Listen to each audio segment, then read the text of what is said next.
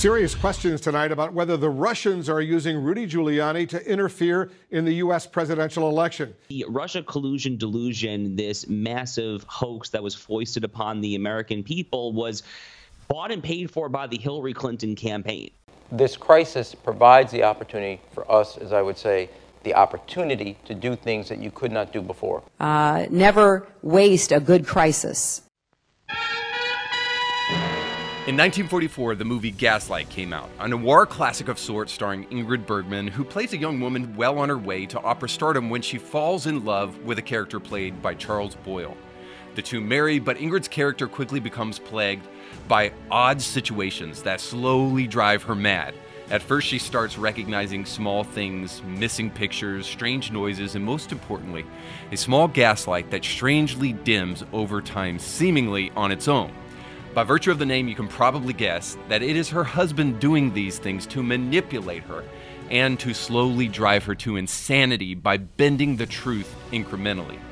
The overall goal of this film is to show what real gaslighting looks like, and it's incredibly important that we understand it in the present because the sheep are being gaslit and only free thinkers can stop it. So know this, gaslighting looks like intentional and incremental lying in order to manipulate the perception of reality. You can see this in the modern day abortion industry as we call a baby a fetus and then slowly move to calling it a choice. You can see it in the lie that gender is a construct and that men can be women. The proponents of this nonsense hope you never ask, hey, so if gender really is a construct, why do you need plastic surgery to correct it exactly?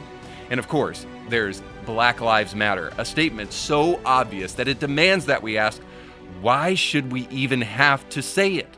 Like saying air is good and water is helpful, why should we have to be forced to say something that is common knowledge to everyone? Especially when the ones demanding that we say it are a bunch of Marxists bent upon the destruction of the nuclear family. Put your mother in the straight jacket, you punk white boy. Don't get it twisted. Gaslighting is not presenting alternative facts or diverging from the mainstream. In fact, more often than not, it is required of independent thinkers that we do that. While the mainstream wishes to designate any form of dissent as misinformation, we should demand a world where the truth speaks for itself, whether it's mainstream or not. And it's incredibly important that we understand what gaslighting looks like, especially in the present, where it seems that lies are being peddled like water more than they were in the past. I have nipples, Greg. Could you milk me? That's why today I'm going to take you through stories like this. The famous Hillsong, New York City pastor Carl Lentz just spoke out for the first time since he was fired from his position because of multiple affairs. And the question comes, will he blame his insufferable narcissism for his downfall, or maybe the fact that celebrity culture doesn't mix well with church? Or will he just blame other people? You can probably guess what he does. And then we'll look at a story about the NAACP issuing a travel warning for people going to the state of Florida this summer. Why? Well, because apparently they are also in the business of gaslighting, and it's an election year, so they need to do something to attack Ron DeSantis. And then finally, we'll look at the life and the legacy of Tim Keller, the well-known pastor who just passed away from pancreatic cancer. In the latter part of his life, he made some very troubling statements. But what can we make of it, and what can we learn from it, most importantly, to help us become truly independent thinkers? We'll talk about that and more today on Indie Thinker.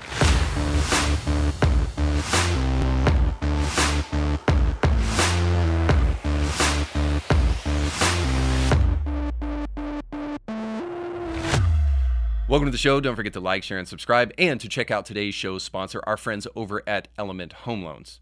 Now, there's a bunch of gimmicks in the mortgage business, especially today when mortgage rates are a little bit higher than they were in the past.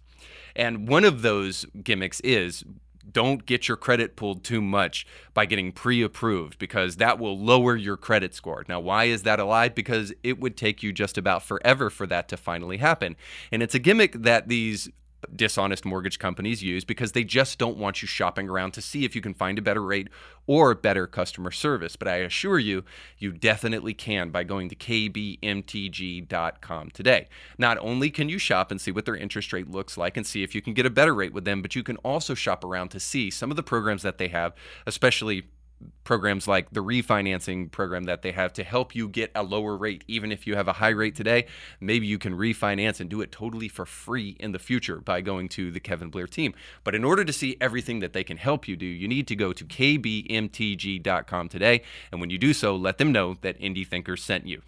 If there is a group of people in the present who should not be strangers to gaslighting, it is Christians. Now, I want this segment to be for Christians, but also more broadly for the general public, because I think if you're an honest, at least intellectually honest person, you'll agree with this statement, that there is a double standard in society, specifically in the media, when it comes to Christianity. Just today, if you go on Google and you look at where their logo is in the header there, they'll have some picture of some LGBTQ activist or some other kind of left-leaning intersectional activist. But the question comes, have you ever seen a Christian saint celebrated in that space?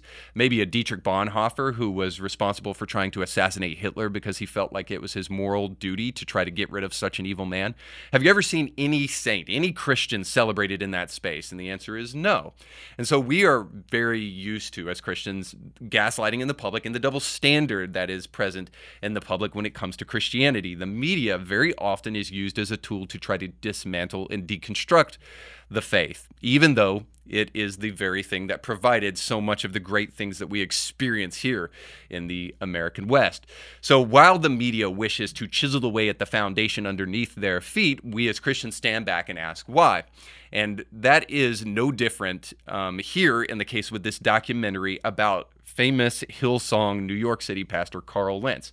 I was very anxious about seeing this documentary because it marks the first time that Carl has spoken out since he was fired and since his multiple affairs were exposed.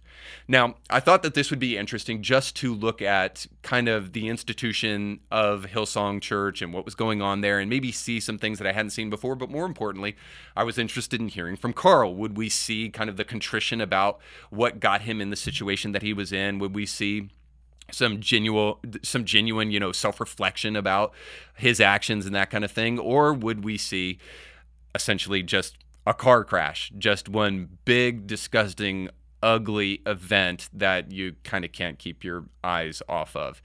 And that's essentially what I walked away with this documentary thinking, is that it was exactly a car crash. And I kind of expected that, but I didn't quite expect it to be as bad as it was. So, when you're driving and you see a car crash, you don't want to look too much at the spectacle on the side of the road, but your eyes are strangely drawn, let's be honest, to what's going on and is everybody okay over there. But unlike most of the car crashes you see, the car doesn't explode while you're watching and driving by. And that's what happened here in this car crash. So it went from bad to worse with this documentary. And it started with this. And I want to kind of pull back and give you the 50,000 foot view and kind of drill down a little bit further into some of the specifics of it. But I walked away with just this general sense of frustration that I, as an independent YouTuber, seem to have more journalistic integrity than much of the mainstream media. It's really frustrating that I do the vast majority of this podcast on my own. Editing, producing. I have some really phenomenal help in sourcing stories, but by and large, it's up to me to try to curate these stories and to try to form them and to try to then produce them into coherent ideas on this podcast. And I have to try to source and back up what I'm saying as much as I possibly can. But then to watch this documentary about Hillsong, and by the way, if I didn't mention at the beginning, this is the second Hillsong documentary since this Carl Lentz thing was happening. This is called The Secrets of Hillsong.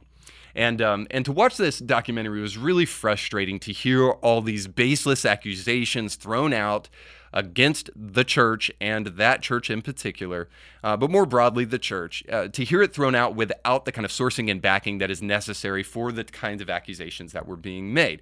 It is really frustrating to watch that. So let me give you a for instance so I don't do exactly what the people in this documentary did. Let me give you some examples of exactly how this took place.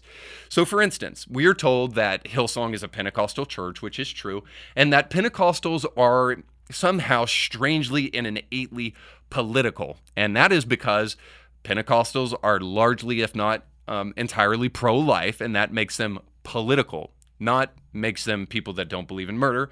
And then the fact that 80% of evangelicals voted for Trump, so that means that Pentecostals are deeply political. So there's a lot you could say about that, but suffice to say, just because somebody doesn't believe that you should murder a child doesn't necessarily make them political. And the fact that they voted for Trump might actually have something to do with that.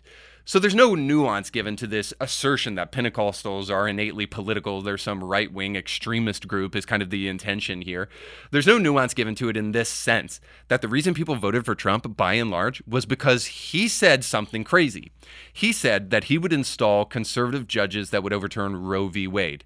Now, was he right about that? I'll let you answer that for yourself. Not to mention, he was going up against the most radical pro-choice, pro-abort candidate, probably in the history of my lifetime, if not ever, Hillary Clinton. So when people voted for Trump, it wasn't because they were the pro-MAGA insurrection party. It was because they cared about life. And that seems to be a pretty good issue to vote upon. If there is an issue that we should be voting on as it concerns conservatism as an evangelical, you would think to yourself, murder is probably a pretty good one. So it goes even further than blaming Pentecostals for being innately political, but it also says that the working conditions at Hillsong were basically sweatshop-style conditions. So there's a point in the documentary where some of the Hillsong musicians, and of course, if you know anything about Hillsong, you know that music has really created the buzz and the momentum that Hillsong has. And so there's a piece where musicians come out and they share their plight of only having a day rate of $180 a day when they went to go play for Carl and other people at Hillsong. Well, unfortunately, I have basic math skills. It was one of the few things that I got from the wonderful public school education system. I have basic math skills. So I went in and plugged in the day rate for these Hillsong musicians. And essentially, anybody that was playing daily and getting that day rate from Hillsong would be making about $45,000 a year. Now, that's no great shakes, but it's not like Oliver Twist here. It's not the sweatshop. $45,000 a year is an okay living in most cities and states in America. And by the way, $45,000 a year for playing a guitar is actually pretty good in my estimation.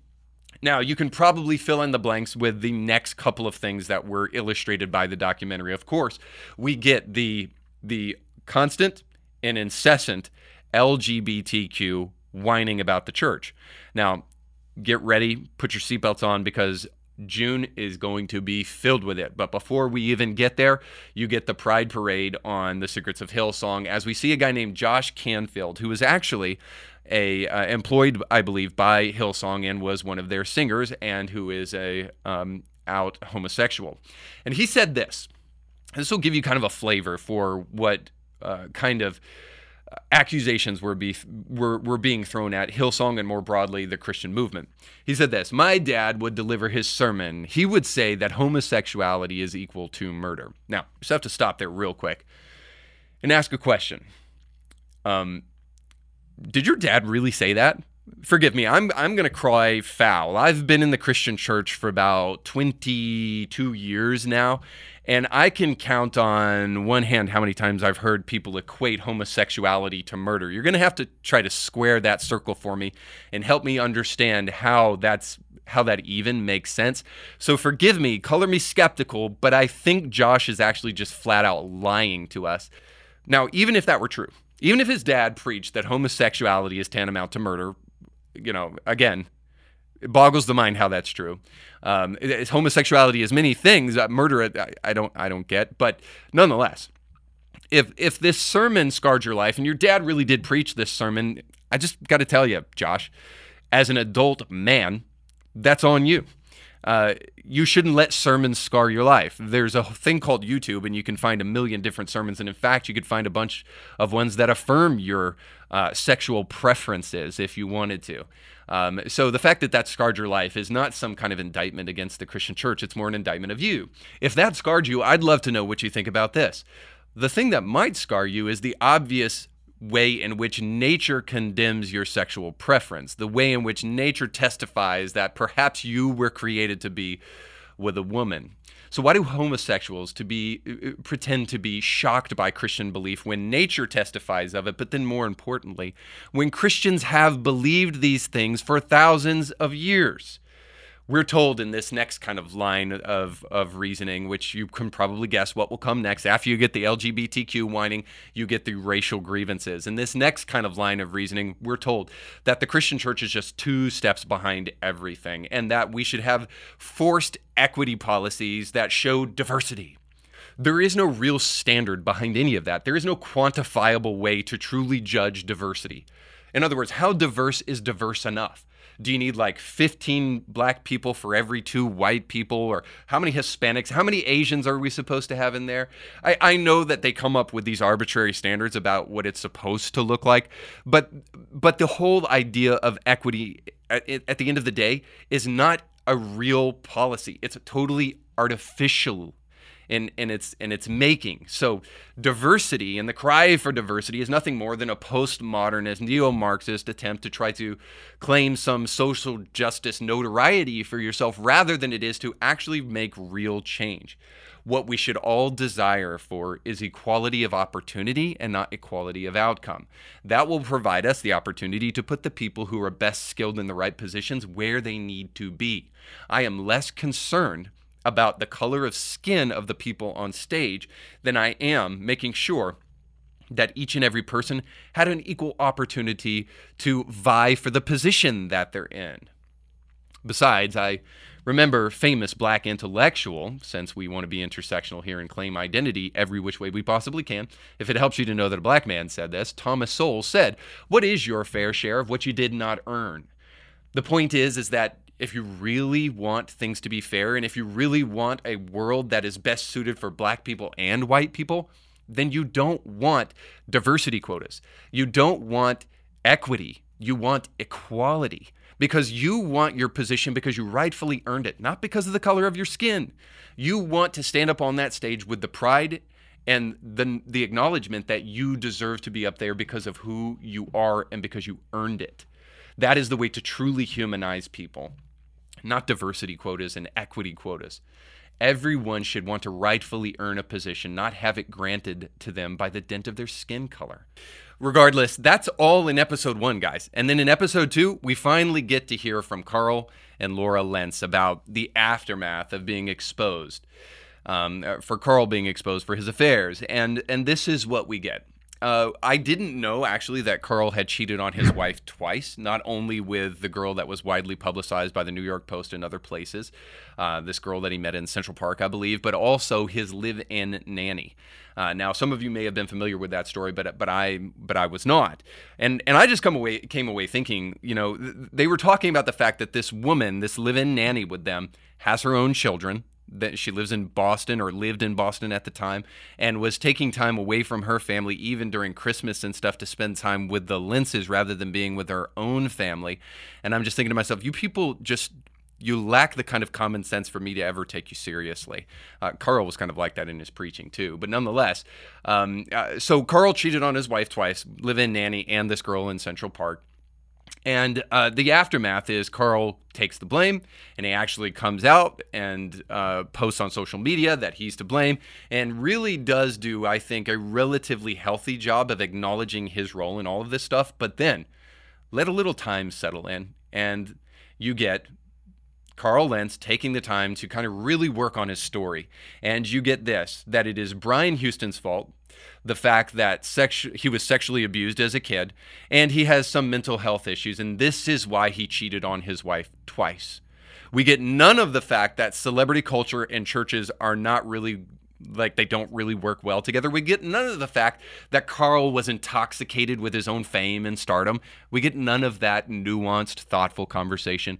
We get everybody else is to blame, and I can't believe how they treated us after you treated your wife in this despicable way, and then continue to parade your wife on national, international television while she weeps her heart out because of your foolishness.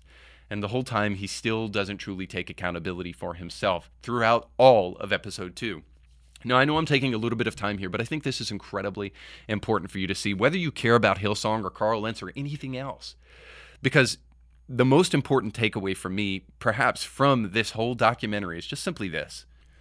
Carl Lentz is being used as a tool. If anything, this documentary proves that the modern American left does not actually have a moral code. Diversity, equity, and inclusion is as close as they can get, and it all goes down in flames the moment they get one opportunity to tear down the church. They are all too happy to platform a narcissist, white, male, cisgender sexual abuser as long as it does something more important for them, which is to tear down their first hatred, the church. Any institution that actually has morals must be destroyed by these people because it is a constant reminder of their own hypocrisy.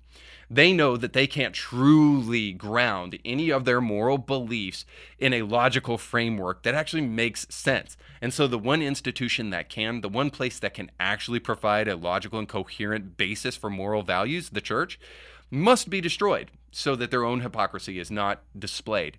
I can only imagine that's why these documentary filmmakers wanted to take a story that could have been really, really well done, could have been very thoughtful, and could have been very introspective, and totally destroy that opportunity. They could have looked at Carl Lentz.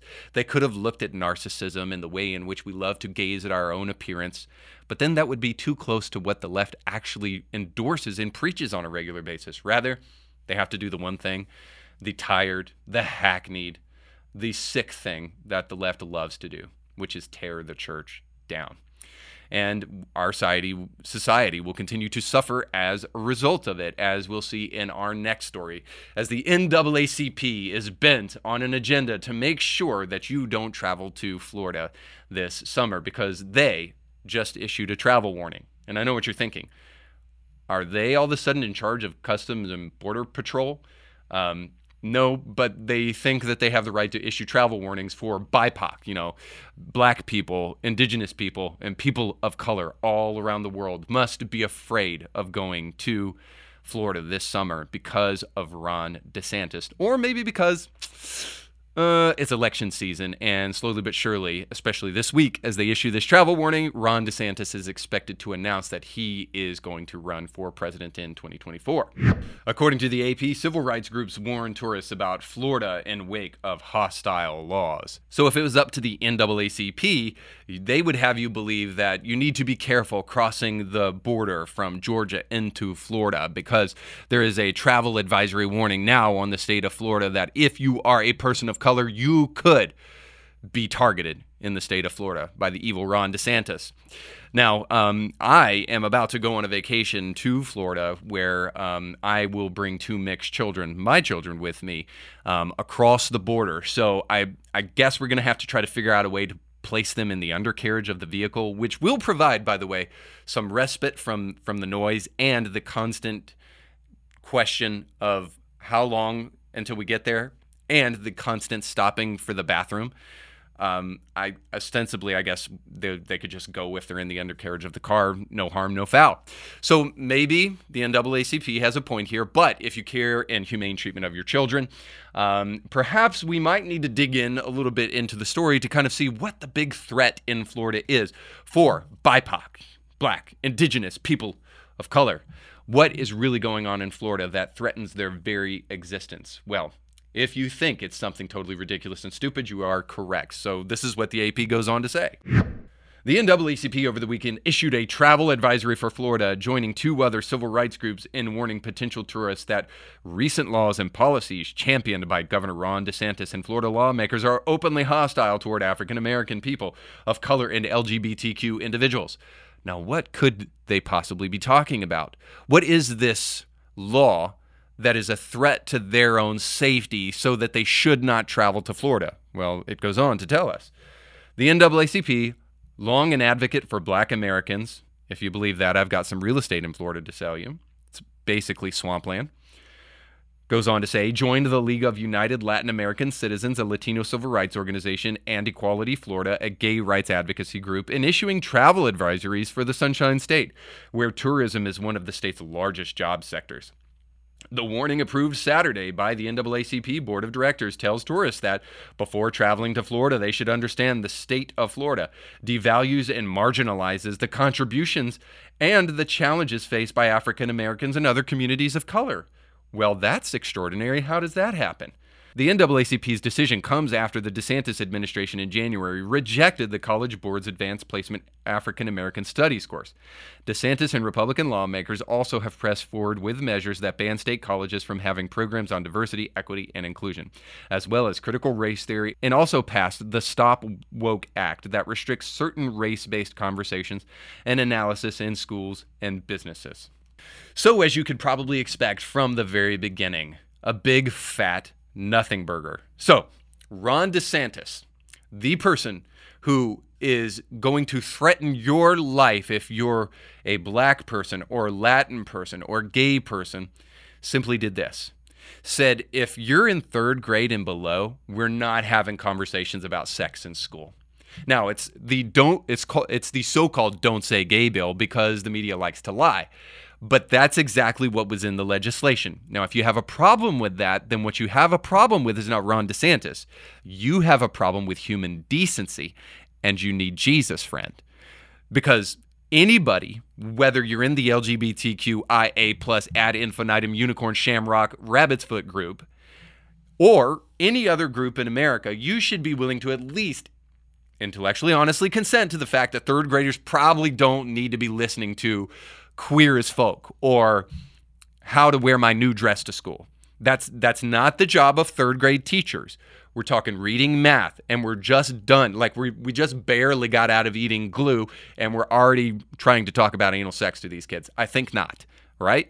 So let's go ahead and push that one to the side. Well, then what about this bill saying you can't teach critical race theory in colleges? Obviously, it's because Ron DeSantis hates black people. And if you go to Disney World this weekend, you better watch out for your life. You better be packing because Ron DeSantis doesn't want race baiting, race lies, race hustling nonsense peddled in the school system in Florida. Now, this bill didn't just pass Ron DeSantis' desk. It also went through the Florida legislature. So apparently, there is this group of right-wing extremists in Florida who think that you should actually be learning actual history and not just critical race theory history. And maybe you should be learning actual facts about race rather than the kind of race-baiting nonsense that you find in White Fragility. Sure, if you want to go read that stuff on your own time, feel free. Have fun. But if you're going to actually get a good college education, one that is provided for with state taxpayer-funded money, then you may want to be a little bit more careful in the way that you teach people. I think we can all tell really clearly what this is. This is nothing more than an attempt to try to attach Ron DeSantis with a narrative right on the precipice of him announcing that he is going to be a GOP candidate in 2024. So he wants to run for president, and the NAACP wants to make sure that they try to tarnish his name and drag him through the mud as much as they possibly can and associate that with his announcement that he is running. That's what this is really all about at the end of the day. There is no real threat to people of color in Florida. There is no real threat to gay people in Florida. All of this is contrived, and it's election interfering. So for those of you who've watched this show in the past, you understand, and you know by now, hopefully, that I don't really believe that the election was stolen from Donald Trump in 2020, but I do believe that the election was interfered with. Just as we saw in the Durham report that was just recently released, we saw that the Hillary Clinton campaign in cahoots with the FBI was actively painting not only a private citizen, but a potential presidential candidate, was doing their best to try to tarnish that person's name with a bunch of, forgive the pun, trumped up charges that didn't even exist. It was a total lie. It was totally fabricated, and it inundated the media for months and months and months. And it was all contrived by the Hillary Clinton campaign in an attempt to try to not only make sure that the DNC was in her pocket and made sure that Bernie Sanders was not the nominee, but also to try to make sure that the general election was tarnished and that she had a little bit more in her favor than she actually did with just her policies. So she was trying to interfere with that election then, and the NAACP is trying to interfere with elections now. The only question is are you going to see through the whiff of their gaslighting and call a spade a spade? Are you going to be able to see through their lying and not fall for that kind of nonsense? Especially for those of you who are people of color. Do not let these people do your thinking for you, and do not let them tell you what to believe about this stuff. They are trying to extort you once again, and it's got to stop. And if it's ever going to stop, I think we might need to have some moral reform, which we can find from a little book called the Bible. And we'll take a look at that as we step into our final segment, Bible Study with Democrats. Oh, God of pronouns.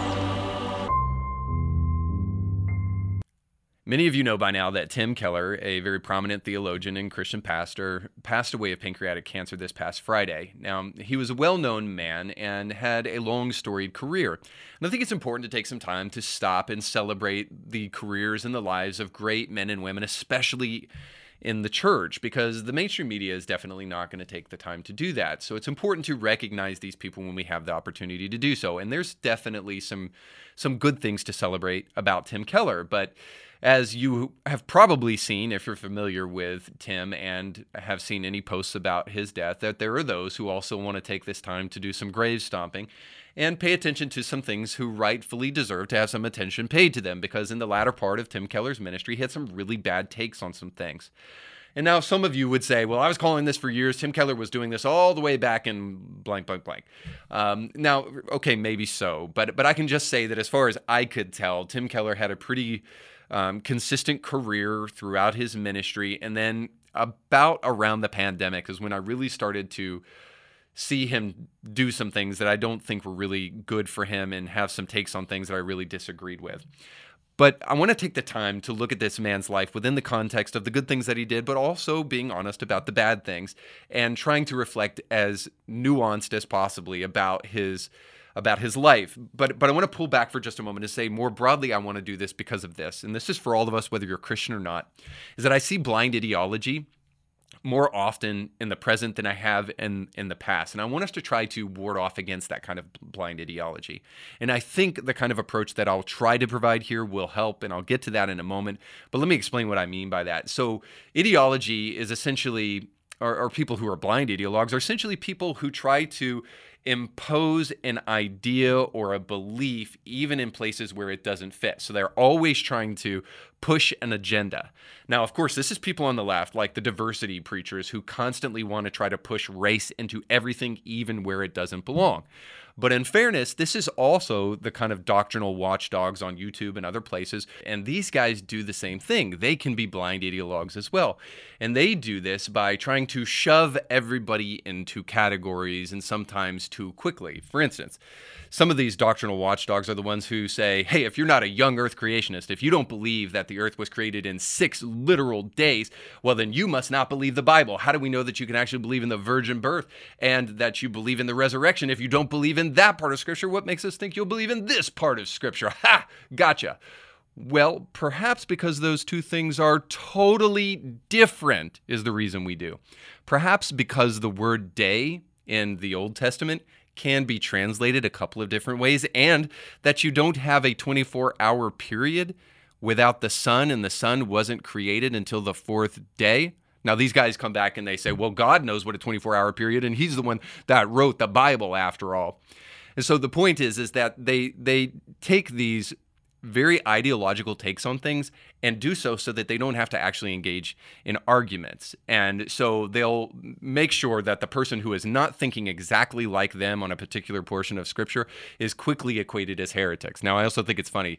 Along with that is often the claim that anybody that's not that doesn't believe exactly like them can't be Christians. And so often they will say Catholics that Catholics aren't Christians, and that's kind of an interesting take for me. So we're to believe that it's like Jesus and then the disciples, the apostles, and then over 1,000 years of Christian history, and nobody is a Christian because all you have is Catholics until the great knighted Saint Martin Luther rises up, and he's the first Christian since the apostles, and then he starts the kind of Protestant movement, which becomes the evangelical movement, which is the only real Christians on the planet.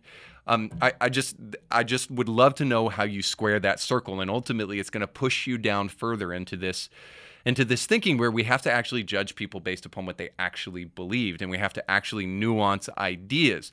And so blind ideology, whether it's on the left or on the right, is equally problematic, to use the leftist term.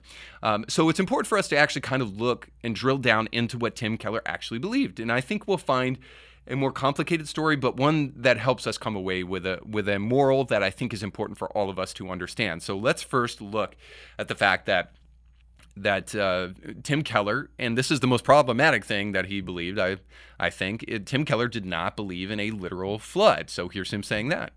I don't believe the earth is young, and I don't think the Bible teaches that. I don't believe in a worldwide flood. I don't think the Bible teaches that. Did creation science, and creation science has two basic pillars. The first is a young earth. They believe that basically the earth happened only a few thousand years ago. And the idea of long, long periods of time is a fiction, it's an illusion. And the second thing they believe in is a worldwide flood. Now, some of you may say, wait a minute, where I came from, all Christians believe this. Look at me. I'm a Christian. I don't believe it. And all you have to do is know that. All right, so as you can see, a lot of people have a problem with this, and I think rightfully so. I think this is the most troubling thing that I've heard Tim Keller say, I think, and all of the things I've heard him say that are troubling, and there's some troubling things, as we'll get to more in a moment. But the reason this is troubling is twofold. First of all, there is a lot of science, and there is a lot of external data, and almost all scientists and historians believe that there was some kind of diluvian period in history, and it just so happens that the Bible, by the way, kind of happens to express that in the best way.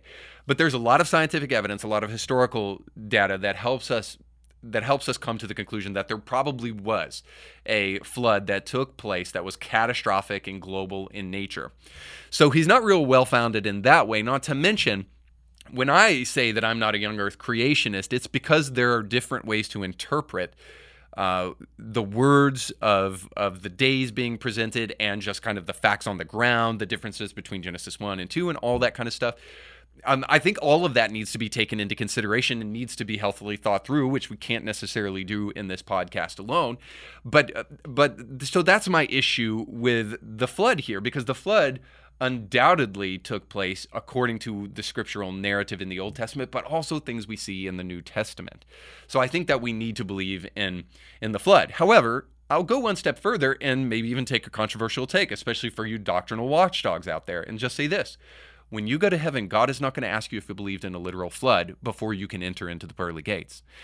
Or if you're Catholic, maybe that's Peter. I don't know. But nonetheless, he's not going to ask you, well, did you believe in the flood? Because that's not really what this is about. What ultimately the flood story is more deeply about is the spiritual lesson that comes from the flood, which is this, that catastrophic flood to wipe away all unrighteous man from the earth and leave that one righteous guy, Noah, was not enough to truly produce a righteous lineage of people, because people are sinful and they desperately need a savior. That's the whole point of that story.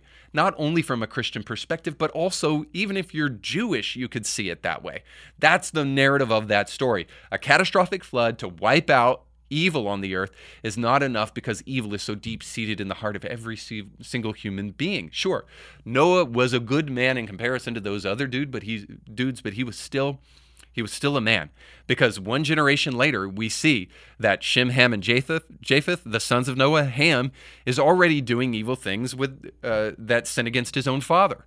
So the whole point is that the moral of the story is what's really important at the end of the day. And Keller believed that. So that's why I think the real problematic take here is the reason Keller doesn't believe in a literal flood. It was to pander to a group of unbelievers who don't believe in the literal flood. Hey, look at me. I don't believe in a literal flood, so it's okay if you don't believe in one either. Well, that's hardly the reason why you shouldn't believe in a literal flood, just because Tim Keller doesn't. We actually need some evidence there. So again, that's the most controversial take, I think, from everything that he has said. But then also we have his words on COVID. And he said this: last on pandemic period. In NYC, early 2020, 9.2% of every person who got COVID died. And 32% of all hospitalized with COVID died. The hospitals were overwhelmed. In Elmhurst, body bags were in the street. New York Cityers were not offended that year by restrictions and calls for vaccination. So the idea there is just simply that because of the severity of of COVID, there were people in New York City who were rightfully concerned, and they were taking up a rightful position of kind of going along with what the government said. Look at all the death, in other words. Now, I would love to tell you that tweet was sent somewhere kind of like mid-2020, like shortly after 2 weeks to slow the spread, and that Keller was perceptive enough to kind of look at the facts on the ground and what was going on, but it wasn't actually. It was sent in April of this year.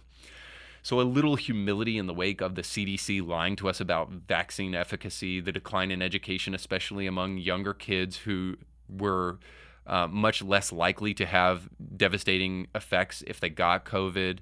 That would have been good. Or even some introspection on the way the church was co-opted by the director of the NIH, Francis Collins, who at the time was seen trying to shut down open dialogue as he was colluding with Anthony Fauci in emails. Now that we know all of this stuff, it would be nice if Keller would say, hey, maybe I was wrong about COVID, and taking the vaccine really isn't the way to love your neighbor, and wearing a face mask and doing everything your government tells you. Maybe we need to be a little bit more skeptical about that kind of stuff.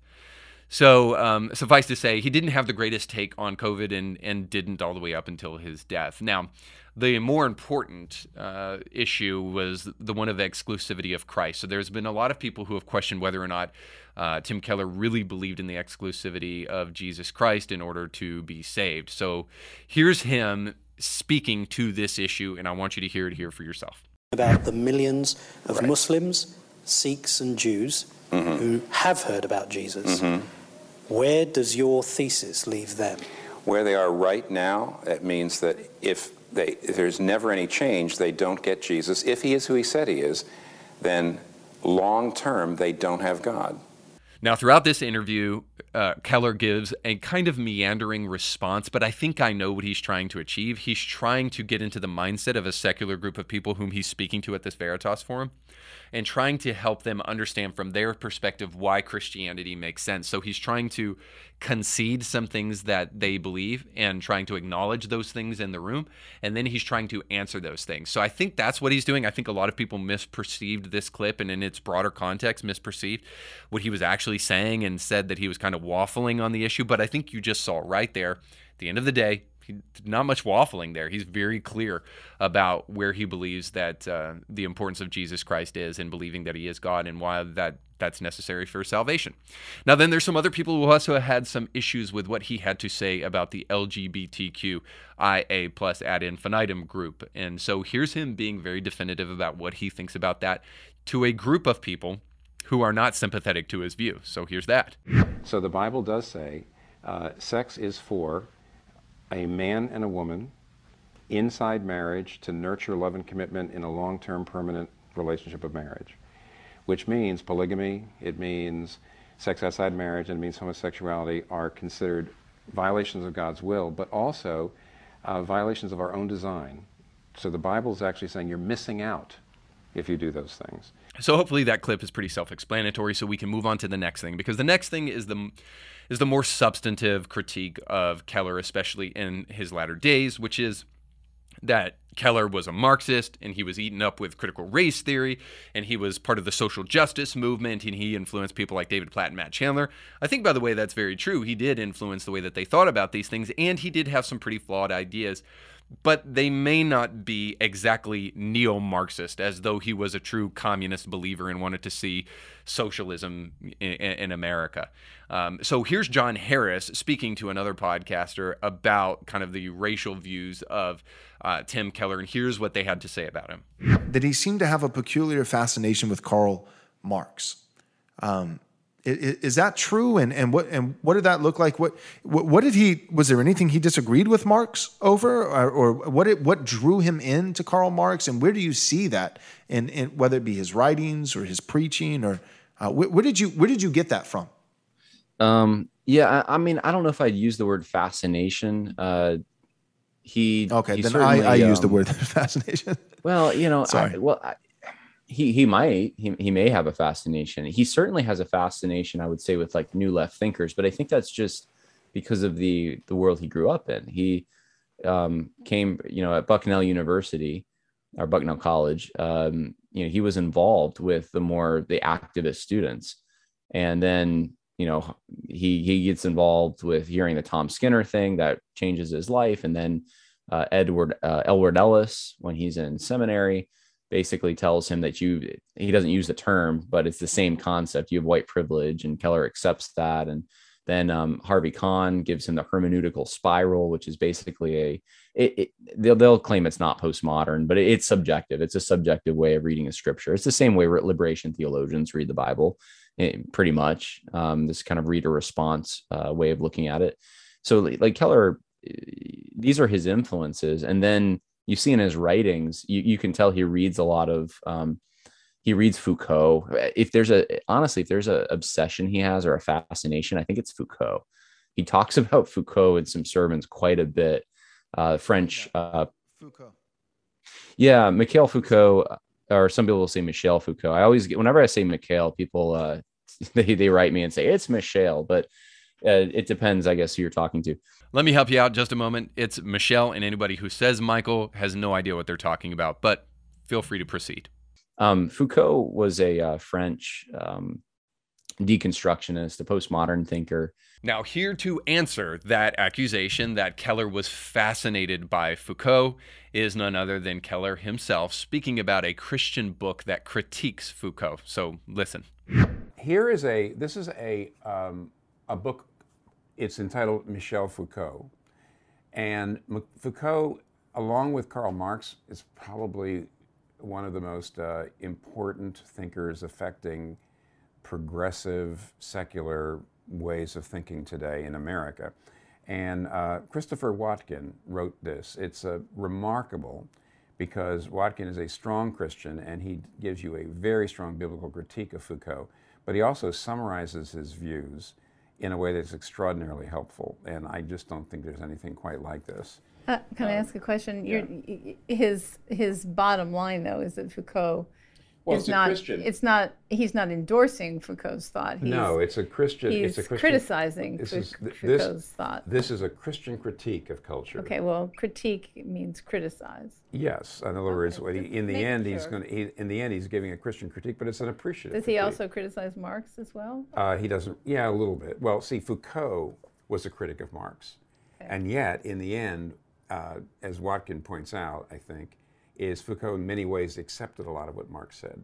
So it's a critique of Marx and Foucault, ultimately. So anyone who is unhappy with Foucault and Marx's influence on our culture should read that book to see. Yes, because mostly Foucault and Marx are just vilified without understanding really what they taught. And if you don't understand what they taught, you can condemn them. That's terrible. But you really don't understand how it's influencing culture, so you don't even really know what to look for. Keller had no love for Foucault and wasn't fascinated by Foucault. If he talked about him, it was just so that he could engage in these ideas because they were prominent in the culture, but there was a need for a Christian critique of Foucault. So I didn't really have the time or the opportunity to dig into everything that Tim Keller has ever said. So you can trust that there will be some barking dogs out there who will say, yes, but what about this? And yes, but what about this? But I think what I've shown you is enough to kind of summarize down and reduce down a simple takeaway that we can take away from Tim Keller, but also more largely we can take away from this kind of whole subject of how do we truly have discernment? How do we keep from being gaslit? And here's what I would say. Don't be a barking dog. A dog that barks at every single car that comes into the driveway is not being discerning, they're being annoying. And the problem with being annoying is that people learn not to take you seriously. And that's a problem. If you want your voice to matter, I would highly suggest that you be mindful and thoughtful about what cars you are barking at. I'm not saying don't bark, but make sure you're barking at the right cars. And then the final thing, and probably the most important thing, is that barking dogs are just simply lazy. What I mean by that is this, is the kind of Andy Stanley approach to the culture war is just simply lazy. He says, we're not in it to win it, and we don't want to alienate people in the midst of the culture war, so don't be worried about winning it. Just love people is kind of the idea from Andy Stanley. Well, of course, How lazy of an approach is that? Because there are definitely some things in the culture war that we better be serious as Christians about winning. Abortion might be one of them. The gender mutilation of children might also be another one. If you actually care about people, then you better be serious about winning. So that kind of lazy approach from Andy Stanley is the same kind of lazy approach that just wishes to paint with a broad brush and shove people like Tim Keller over in the corner as apostate and a heretic and somebody that you don't need to listen to. I'm not so sure that that's the most thoughtful take. And in fact, I'm pretty sure that that kind of dismissiveness actually just keeps you from actually engaging in people thoughtfully. It's lazy because now you don't have to take their arguments seriously and you don't have to hear where they're coming from.